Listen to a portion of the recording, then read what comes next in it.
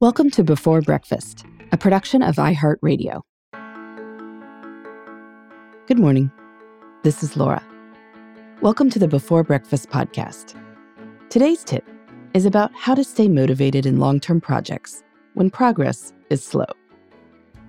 This episode is first running in mid-February. We're several weeks into the new year. Many people resolve to get in shape around January 1st. But as life intervenes, many people fall off the wagon. One gym chain went so far as to analyze their customer data and declare a fitness cliff, which is right around February 9th or so. We've talked in past episodes about the challenges with New Year's resolutions. One of these is that people fail to account for the realities of their lives. I think another major one is that progress on any project can be slow. I am not a big fan of the common resolution to lose weight.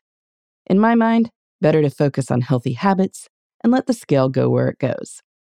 However, if you have chosen this as a resolution, even if you do everything right, it's hard to sustain healthy weight loss of more than about half a pound a week. People naturally cycle up and down through the day. Women often cycle up and down through the month.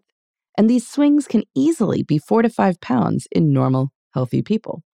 So if you do the math, this seems that responsible weight loss can look like nothing for at least the first month or two. No wonder people's motivation flags. But there are ways to avoid falling off the motivation cliff. The first is to celebrate other wins. Whether you're losing weight or not, a good workout feels, well, good. So celebrate that endorphin rush as an extra moment of healthy happiness added to your life. Maybe you made a new friend at the gym. Celebrate that there's now someone else in your life whose name you know and who you care about. If you can lift a little heavier or run a little faster, make a note of this. You may be able to see progress here a lot faster than other sorts of progress. So keep a detailed log that you can study anytime you're feeling like not much is changing. You can also think more in terms of identity than results. I maintain that anything you do 3 times a week is a habit.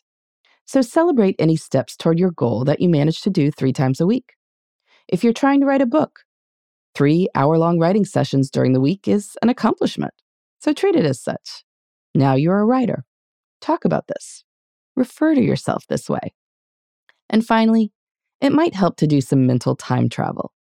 Yes, progress is slow and seems negligible now, but soon what you're seeing now will disappear in the rearview mirror. Losing half a pound a week seems like nothing at first, but a few months in the future, even at that pace, you'll be outside the regular swings. You may only have a few thousand words in your novel now, but those words do accumulate, and someday you'll have tens of thousands of words. So picture your future self celebrating these wins. You could even write a letter to your future self, talking about what you're doing now to achieve these wins. And as soon as you do start to see real progress, thank your past self for making these choices. Even if this all feels a little silly, acknowledgement goes a long way. And hopefully, that will keep you going to the gym past mid-February. How do you stay motivated for long-term projects? I'd love to hear about it. You can email me at beforebreakfastpodcast@iheartmedia.com. In the meantime, this is Laura. Thanks for listening. And here's to making the most of our time.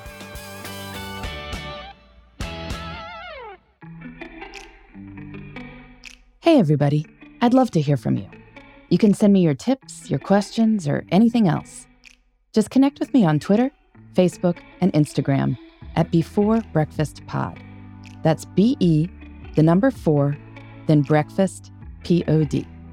You can also shoot me an email at beforebreakfastpodcast@iheartmedia.com. That Before Breakfast is spelled out with all the letters. Thanks so much. I look forward to staying in touch.